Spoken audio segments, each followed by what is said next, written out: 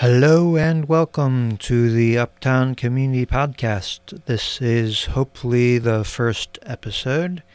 This is a August 2nd interview with Susan Harlow, the pastor and director of the building at Preston Bradley Center in Uptown. This podcast hopes to build off the legacy of Preston Bradley, who shared his thoughts of religion from this building back in the 20s and 30s and 40s, 50s. Today, in the present, I'm going to be talking with community members and how people contribute to this neighborhood that we live in. And we'll be sharing insights on the contributions and how people appreciate this neighborhood. I am starting with Susan Harlow, the pastor and director of Preston Bradley Center. At this point, my production skills aren't what they should be. The audio is not saved on my end when we originally recorded, so this is Susan's audio from August 2nd, and I am recording on August 9th. Hello, Ben. How are you doing today? Wonderful. I see the signal. Great. All right. So I'll turn this one on. Yeah. So the phone file didn't really transfer over.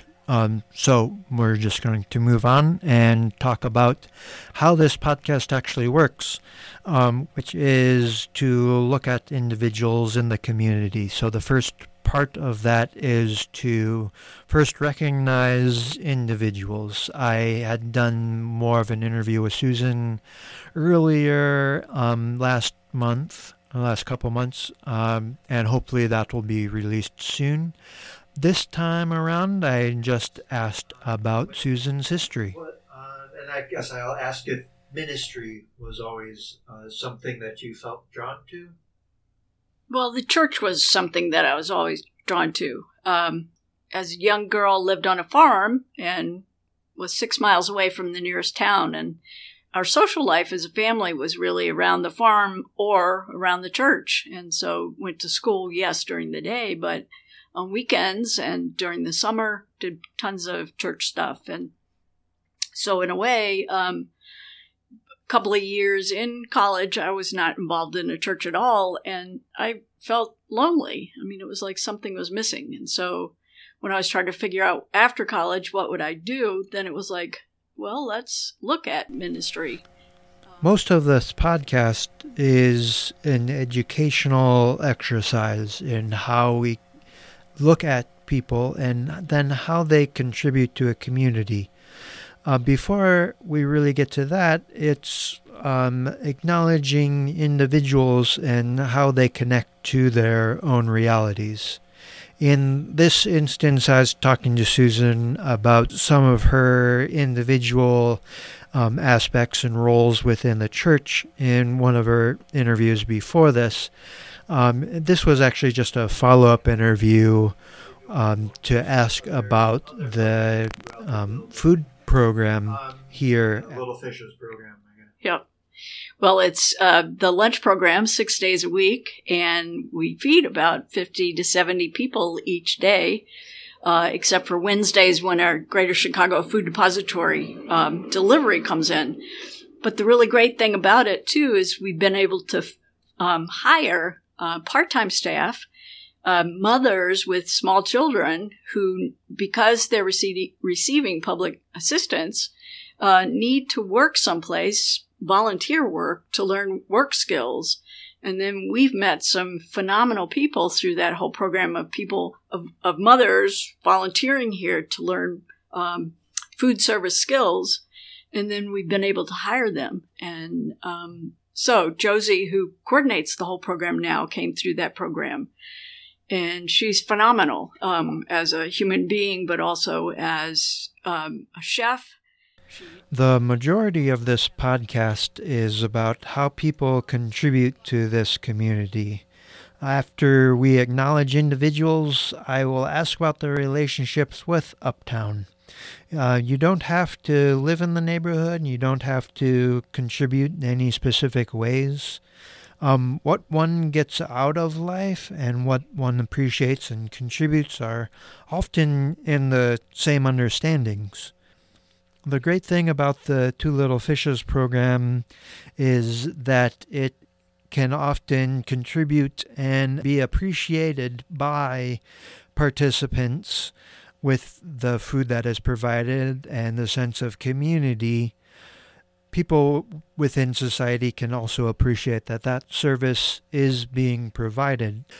There is kind of this circular thinking that goes on with appreciating and contributing. As the director at the Preston Bradley Center, I wanted to talk to Susan too about the direction that the Two Little Fishes program has taken on as it got started. Well, it's about 2009, I think it got its name. Up till then, it was sandwiches, but Isaac Barentine wanted more than sandwiches and knew that folks kind of, had to look on their own or go without a lunch. And so he wanted more days and he wanted cooked meals to offer respect to people instead of, okay, go stand in line and get your handout here. He wanted people to be able to sit down and enjoy a meal. So now it is up to 6 days a week. I guess how I'm talking about community can be kind of touchy-feely, but in order to really celebrate each other, I think we really do have to start from that basic point of acknowledging who we are as people, and then how individuals can connect to realities or the neighborhoods that they are in. And then we can really move into celebrating who we are and what we do, how we appreciate and contribute. So with talking to Susan, it's appropriate to talk about the Labor Day picnic. It is the People's Church that sponsors the Labor Day picnic in Margate Park, where we serve about 250 to 300 folks with the picnic meal.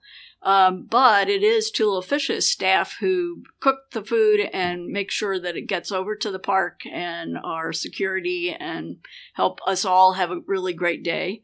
And because this is the Uptown Community Podcast, I'll ask different guests how they explore this neighborhood. They look at different things that they see are going on.